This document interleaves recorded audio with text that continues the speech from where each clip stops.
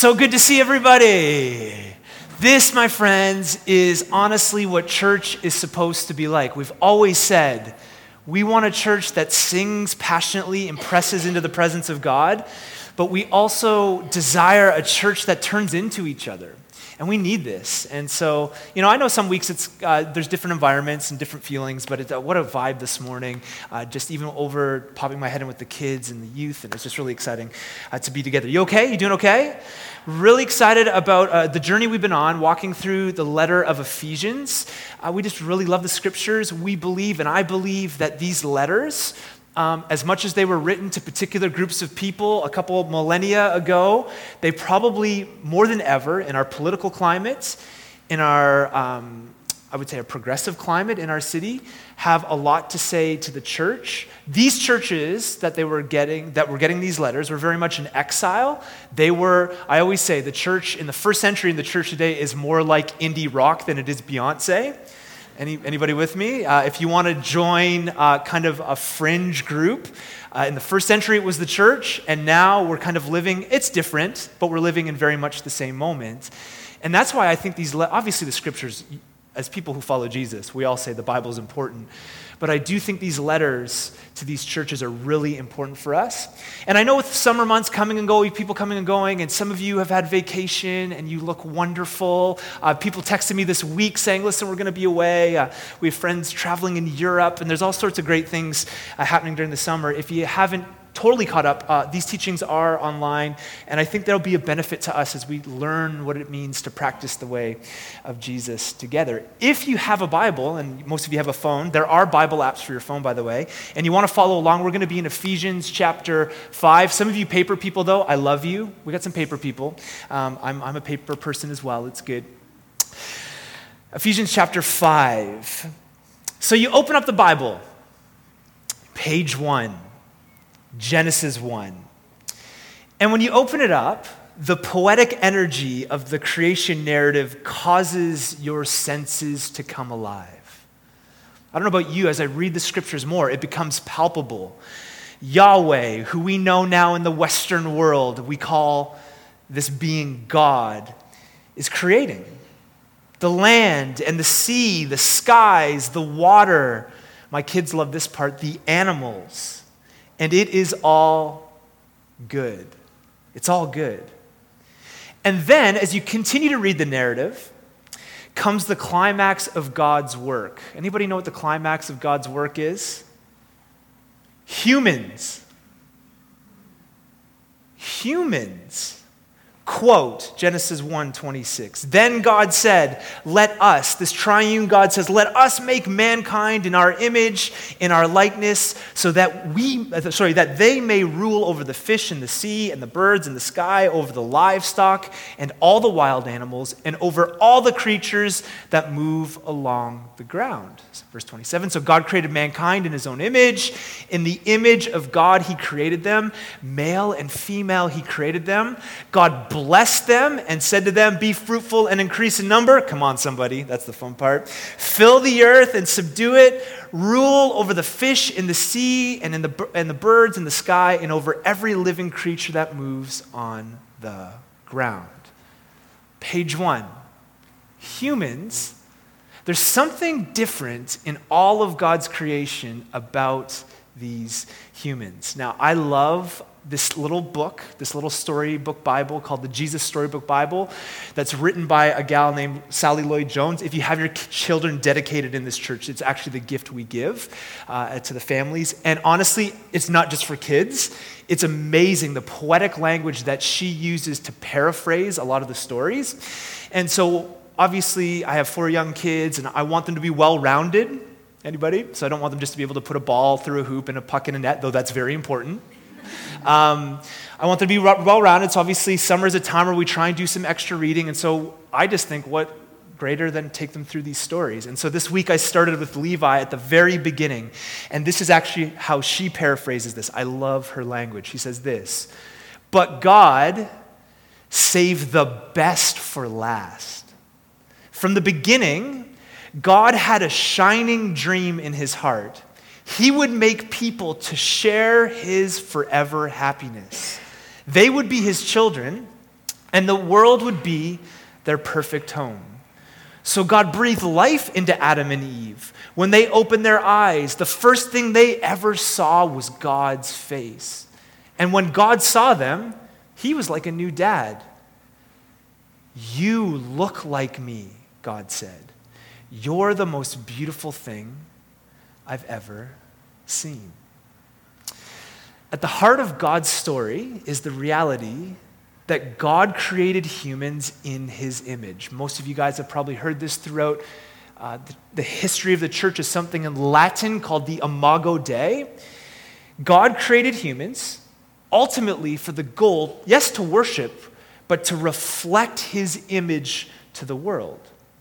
So humans were created in God's good world, but there's something unique and different about these humans, these ones who bear his image, that is different from the animals and the rest of creation, right? So God is rational, and so he created humans to be rational. For the most part, I think we're rational. And if some of you are like, I don't know. Humans are rational, I think, for the most part. But have you ever been to, like, say, African lion safari, and you get in the big cube van and they take you around? You've probably never seen a zebra and a lion contemplating life together, right? Anybody? I don't think so, right? Humans are different. There's a telos, an end. There's a goal at play in how they reflect God. God is creative, so he created humans to be creative. God understands morality, so he creates humans to understand morality. And it's interesting how Sally Lloyd-Jones in this little paraphrase of creation says this: "You look like me." That's what God says to the humans. Now the question is, what does this mean? Does it mean that God looks, or we look like God physically? Well, the scriptures say that God is spirit, so we've got to be, I think, careful to create an image of God. The scriptures obviously lead us to be very careful of that. God is a person and has a personhood. He's not a human. Obviously, in Jesus, he came as fully human and fully divine. But God, Yahweh, 3 in 1, is not necessarily a human, but a person. So I think this probably speaks more about function than it does appearance. Not that we look like God in appearance, but that our function is to steward and co-rule with him. That was actually the objective in the beginning. Now you're thinking, are we talking about Ephesians? We're going to get there in a second. But here's a second. You're like, wait. But here's a few theologians, what they would say, I think, that help explain this idea of the Imago Dei. This is what Joshua Mortiz says. He says this: "As Abraham was chosen by God from among the nations, so humans are chosen by God among the multiplicity of life forms to serve as priests of the cosmic temple and to represent God's purposes and will to their fellow organic co-heirs of God's kingdom." Big words, I know, but he says this: "Humans are the image of God, not by biological nature or right, but through election from among the animals by divine grace. We are biological priests by vocation, and as such are called and anointed to be agents in the reveal of God's whole creation, from Adam to Noah and from Abraham to Christ." So it's more of a function than appearance. Here's another one. Horst Preuss, just in case you're looking for a baby name, there you go. Horst Preuss, you could use either of those, and he or she would be a legend, I guarantee it. He says this: "Humans were taken into service as the partner of God, a world that probably best and most comprehensively translates the meaning of image and likeness." So he's saying, when we talk about image and likeness, think of the word partner. These terms make no statements about the nature of human beings, but rather intend, listen to this, to describe humanity's function as willed by God. That's what the Imago Dei is. That's what's happening here. Humans represent God in a prescribed realm and receive for this purpose certain qualities which do not make them godlike, but rather elevates them to be partners of God. Or Richard Middleton, he puts it best when he says, "The Imago Dei refers to the human rule, that is, the exercise of power on God's behalf in creation." Now let's all take a deep breath. Can we all take a deep breath together? There's no test or quiz, but I do think this helps us understand the unique purpose that was on humans from the very beginning. Actually, the word created in the Genesis account in Hebrew is the word bara. Can you say bara? It's just fun to say. And most people, a lot of scholars would think this actually means more like divine function or purpose. That humans were created for a purpose, to reflect God. Now we know the story. Sin ruptures this at the seams. The world unravels. We are image bearers. Every human in the city is an image bearer, but that image is tainted and broken. Just look at all the things around us that we see in humanity. When I talk about humanity representing God, some of you are like, oh, not the church I grew up at or not the people I know. I understand the complexity. I don't want to oversimplify things. But God tended to use humans. Stoop down and use humans in the brokenness of this good world. So Abraham was a pre-existing human, and his family was to be a family that would bless the nations of the world. And then Israel was this elected people to represent God to the world as imagers, as people who bear God's image.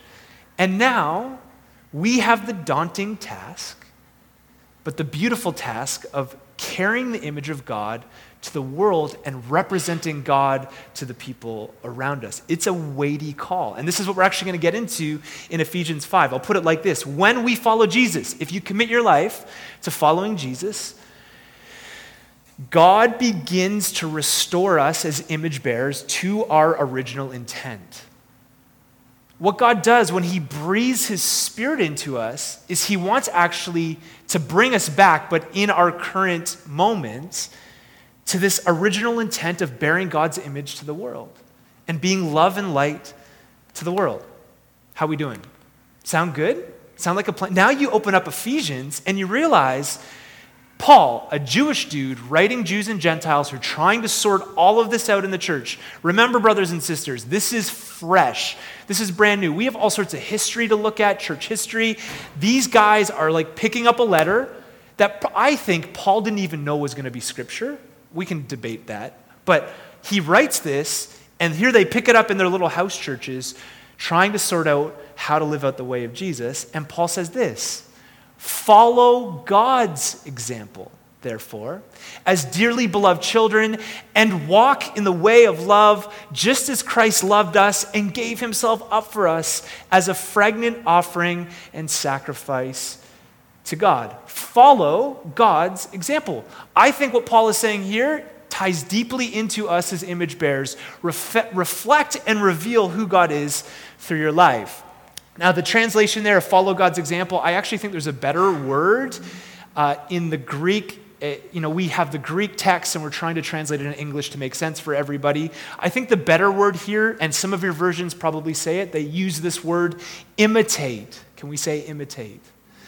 I think that this is probably mimetes in Greek. This is probably the best pickup for us in English. You and I, our sole purpose in following Jesus is to imitate him. And listen to what Paul says, as dearly loved children.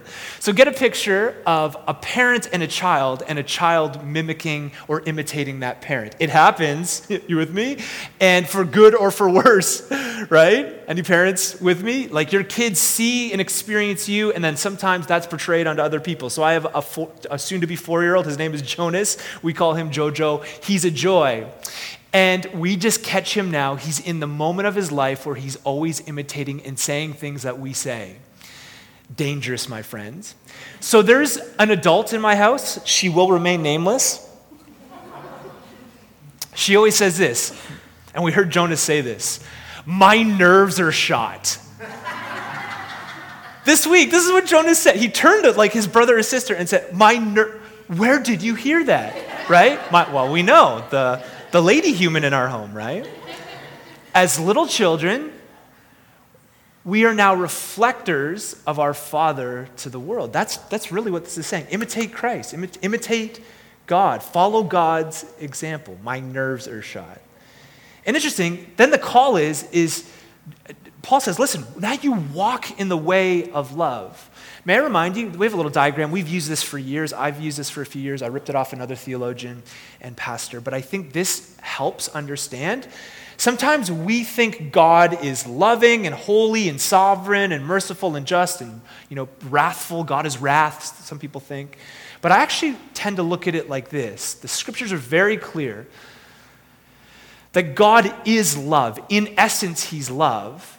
And then out of his love, there are all sorts of expressions through that, whether it be ruling or justice or wrath or grace or mercy. All of that is connected to his love.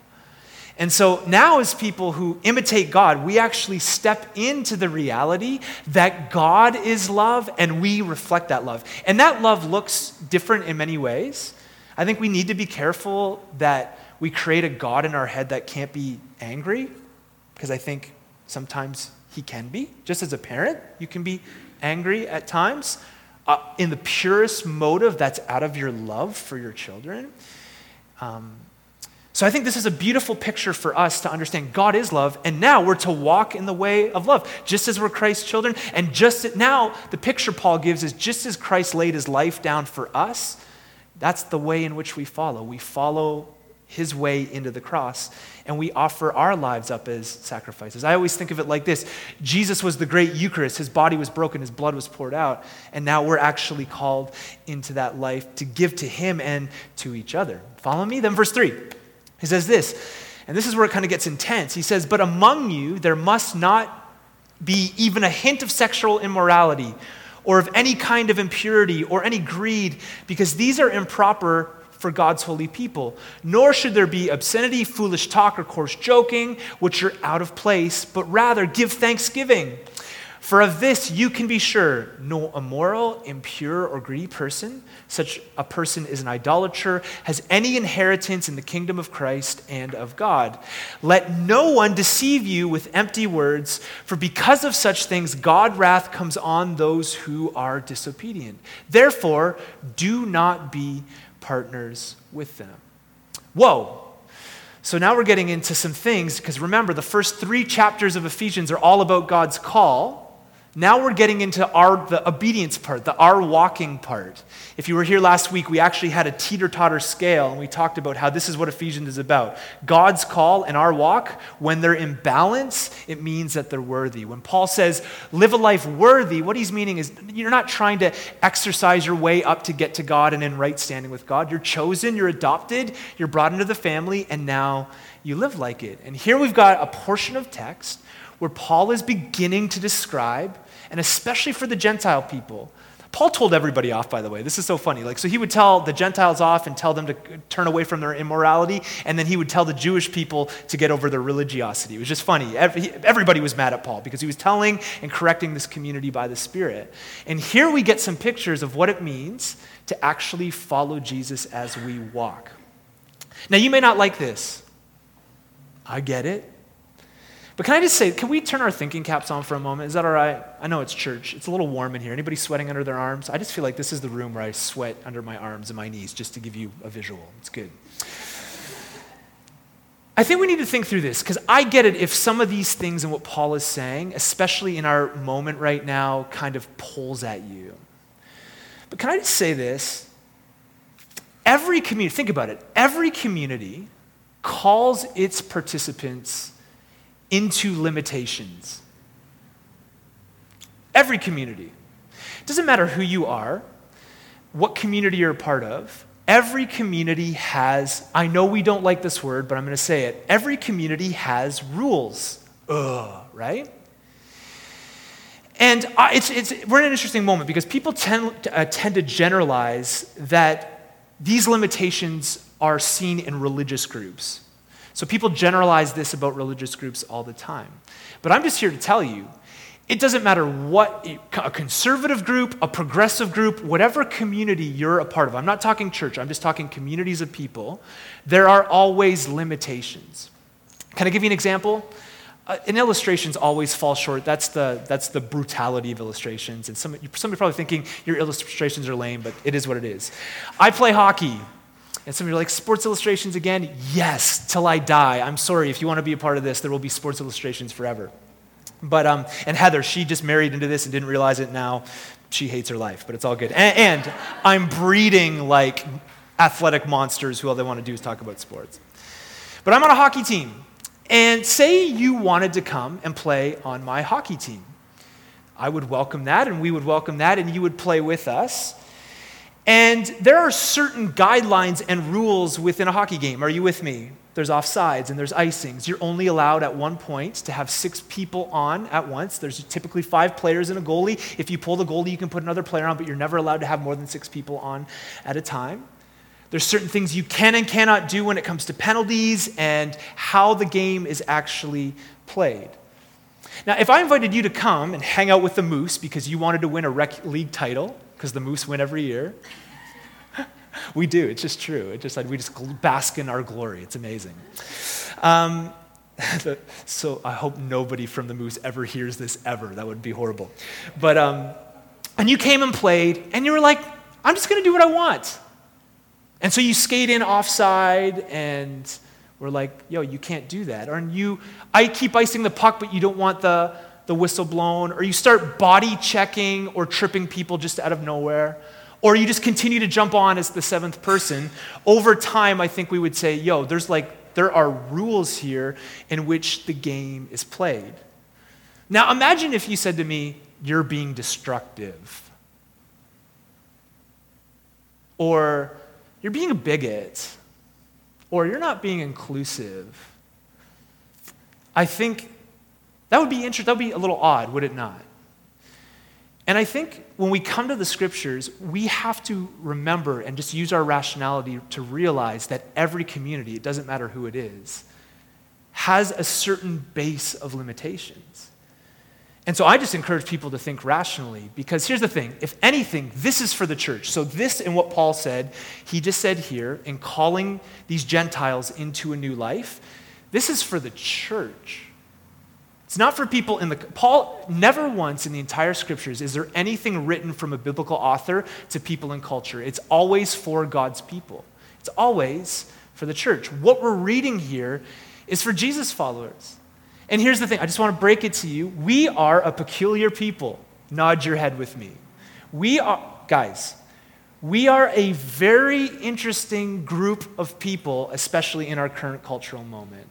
Because we're called by the scripture, just as Israel was called, to be holy.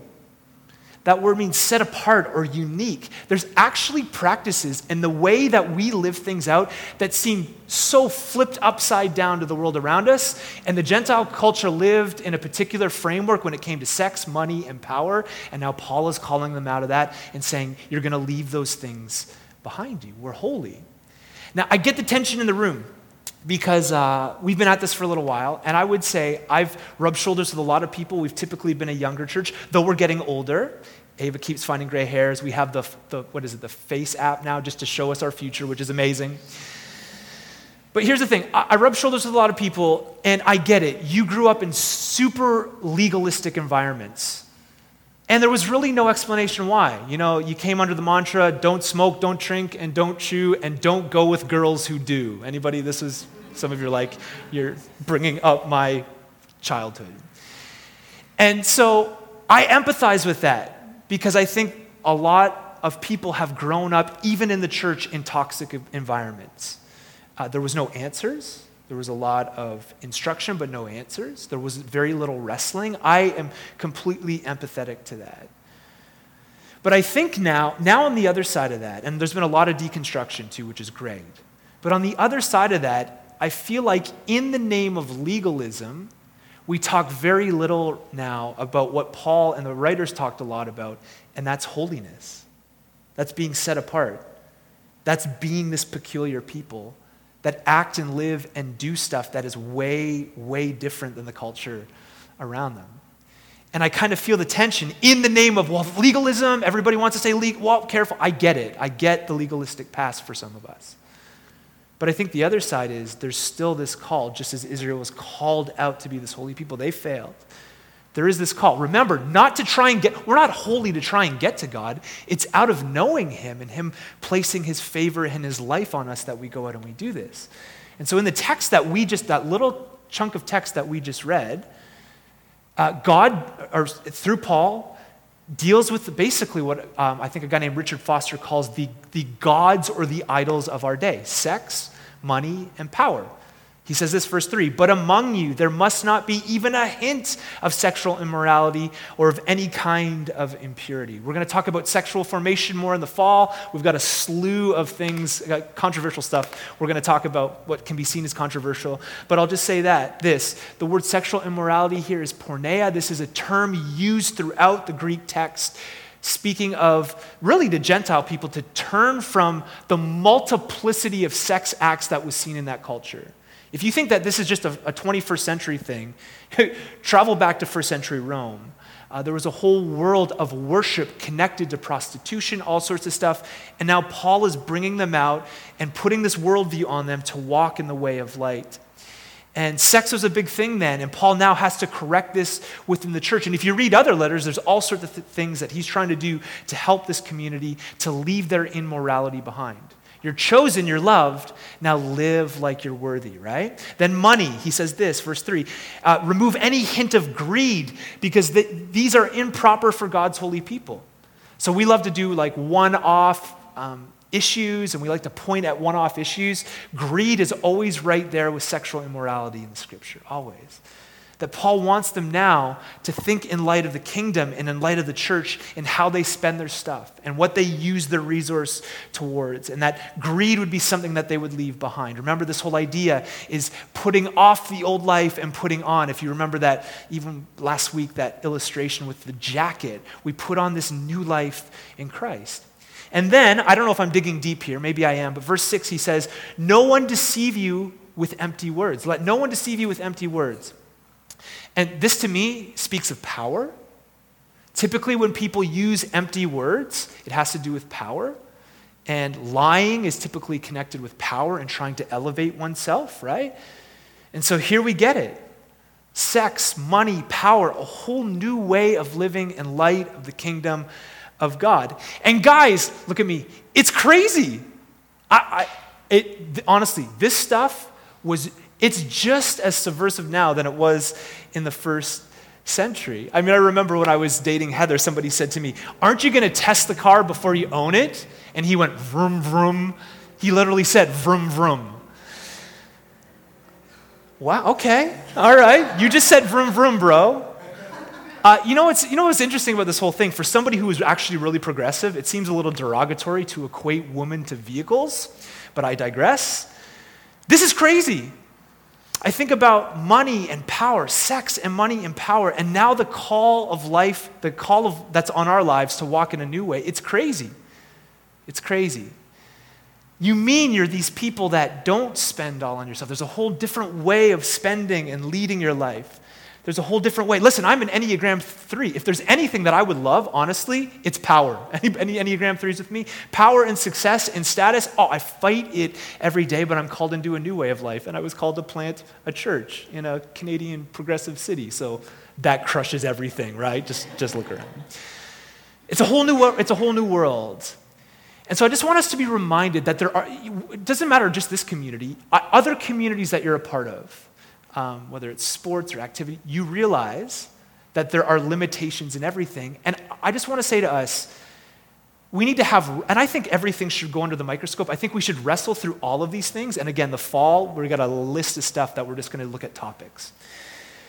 But I'll say this, we shouldn't back away from us being the only limiting community. Everybody's limited. And I think we need to point to these signs in culture to say we have certain values and we hold to certain things and we're not bigots and we're not closed-minded or narrow, as oftentimes people want to push religious groups into that corner. I think we're all religious and we all hold limitations of our lives. It's just what do we want to choose? And Paul now is leading this community in how we do it. And I think we pick it up later. You with me? Hanging in there? Nod your head just so you're with me. All right. Verse 8, we're almost there. He says this, for once, and he's just echoing here this whole new life. For you were once darkness, but now you are light in the Lord. Live as children of light, for the fruit of the light consists in all goodness, righteousness, and truth. And find out what pleases the Lord. Have nothing to do with the fruitless deeds of darkness, but rather expose them. It is shameful even to mention what the disobedient do in secret, verse 13, but everything exposed by the light becomes visible, and everything that is illuminated becomes a light. And then most scholars think here what Paul is going to do in the next couple of verses is he's actually going to quote maybe the first line of a hymn that was used when people were baptized in the early church. And it goes like this. Throw it up. Can you throw up the next slide? It goes like this. Do you want me to sing it to you? Want me to create a hymn? This is why it is said. No, okay, we won't do that. But you're feeling it. This was the line. This is why it is said, wake up, sleeper, rise from the dead, and Christ will shine on you. I love that. So as you go into the water and then come out, this is what it said. Wake up, O sleeper, rise from the dead, and Christ will shine on you. Verse 15, be very careful then how you live, not as unwise, but as wise. So you're being brought into this new life, making the most of every opportunity because of the days that are evil. Therefore, do not be foolish, but understand what the Lord's will is. Do not get drunk on wine, which leads to debauchery. There's a word. Instead, be filled with the Spirit, speaking to one another with psalms and hymns and songs from the Spirit. Sing and make music from our heart to the Lord. Always give thanks to the God, the Father, for everything in the name of our Lord Jesus Christ. And everybody said, amen. This is the reading of God's. We could pack up and go home. Now, very interesting here. Paul says, don't get drunk on wine, which leads to debauchery. Debauchery is such an interesting word, especially in English. Most of us have very obviously negative connotations to that word, and it is. Probably the better term, though, for us in the 21st century is drunkenness leads to lawlessness or a dissolute life. And you know that. I don't have to tell you that. Drunkenness leads to lawlessness. Luch Lombardi, a friend of ours, great guy, part of our network of churches, he did a little commentary on Ephesians. He says, drinking or filling up with wine will lead to emptiness, but letting God's Spirit fill us up will lead to fullness. And this is what Paul is saying here. You can't be filled with the Spirit when you're filled with the Spirit. Tweet that one. Thanks. Nobody ever laughs. This is great. Heather continues to remind me that I'm not funny, and I just keep trying. But in all reality, this is actually this is for real. You can't be filled with the Spirit when you're filled with something else that animates you. Now, if you know me, you know that I think a glass of wine can be a gift from God. Back porch, kids asleep, Harry Potter. And you think I'm joking, but I'm not. I'm fully in. I read the first book a few weeks ago, and I'm like knees deep now in the second one. Ava and I are reading them together. Not together, we're like reading them at the same time and discussing. It's like amazing. So I'm not even joking, it's true. And I believe, obviously, wine can be a gift from God. But Paul is very concerned with getting drunk on wine demarks the image that's in us. We're image bearers, so the Spirit, it's interesting that he's correlating drunkenness now with the work of the Spirit in our lives. Because we're people that are so filled up with God, we don't get to that place. And I'll just say this, be weary, very weary, of those who are only animated when they have a drink in their hand. Because we're people of the Spirit. I think it's a gift. You know me. Now, I think many should be very cautious with this and have abused this in the past and need to be very cautious. But I believe it's a gift, absolutely. But I'm very weary of people, especially Christians, who are only animated when they have a drink in their hand because we live under a whole different ethos, and that's the Spirit leads us. The Spirit actually, the Scriptures lead us to believe that the Spirit is the one that animates us. What I love about Paul is he doesn't just say, don't do it. He says, no, he's always giving the kingdom vision for how God's people live in the world. We're animated by a different spirit. We're called in. And if you know, it's not just in the 21st century in London, all the students will be back very soon, is this kind of what the text here says, debauchery, this emptiness, as Luch would call it, is alive and well. Drunkenness is alive and well. In the first century, it was a way of life. And now Paul is saying, listen, you guys are now the ones that are animated by the Holy Spirit. You walk in love and light, and it's different. And he doesn't just say, don't do it. He says, listen, be very careful in how you live this out because you're marked by the Spirit. You with me? That's the end of the text. Weighty, long text, but I can imagine just in this whole idea of being imitators of God and imitators of Jesus, some of you may be sitting here thinking, I can't do this. Can I tell you? Yes, you can. You can. You and I can imitate Christ with everything that we have. Why? Because we have God's word. And I'm not just big on the Bible to just be big on the Bible because that's what evangelical Christians are all about. I believe that Jesus is the full revelation of God. This is what the scriptures say about Jesus. And the only way that I can get the full revelation of him is by engaging his life through the text.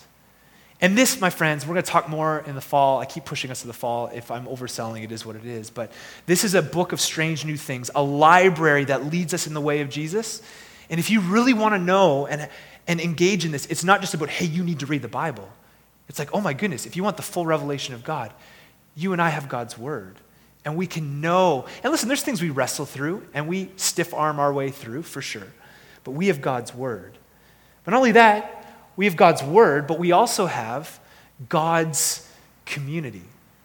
And we don't think about this a lot. We're so Bible heavy now, post-Reformation, and I'm thankful for the scriptures, obviously, but we have God's community. And collectively, we imitate God together. Remember, this is to a church, a group of people, and Jesus practiced everything that he did in community. So not only do we have the word that's sharpening us and leading to live like Jesus, but we also have the community that keeps us accountable, that sits around a living room table and discusses the things of life and has meals together and has events together that sharpen ourselves. And we come together on Sunday mornings and turn our chairs into each other and get to know each other. And we come around the word and we do all of these things. Your kids right now very intentionally are in lessons and themes that are growing them in the way of Jesus. I saw our junior high group. They had to pull out extra chairs this morning. I'm just like, this is so amazing that these young kids have a community of people where they're just not airdropped a text, but they've got a whole community of people around them that are leading them and leading them in the way of Jesus. And Jesus practiced this in community. So we have God's word, we have God's community, and we have God's Spirit. Just like it says here, the same Spirit that dwelt in Jesus lives within you and me. And Jesus did everything he did by the power of the Spirit, and we have that same access, both as individuals, but I'll say this, as a community together. And it's daunting, but I'll just leave us with this as we come to the tables. As we imitate Christ, I just want to remind us, we're not climbing a ladder to get to God, but I'll also say this. This community of imitators is the way in which the world is going to know Jesus. Crazy, isn't it? You know, sometimes, and I pray prayers like this all the time as a pastor dude. God, just do this, and God, just do that, and please do this, and please do that. And a lot of times I think God is actually looking, going, this is what I've got you here for. As a community, and certainly we lean into God's Spirit and his work and power, but what I mean is sometimes I pray prayers that God has already instructed me to do something about. You following us? And what the church has been instructed to do. And I know it's daunting, but the world is actually, Jesus will be revealed through those who bear his Spirit together, imitators. So the call is to image God. Adam and Eve in the garden, Israel, Abraham and Israel through the Old Testament. Jesus shows us what the full revelation of God is, and now he says, sayonara, my friends, I'm leaving you my Spirit. And we pick this letter up a couple thousand years later, and we go, okay, you know what? Now it's time for us to lean in and be these people that imitate God. You with me? You up for it? This is the call.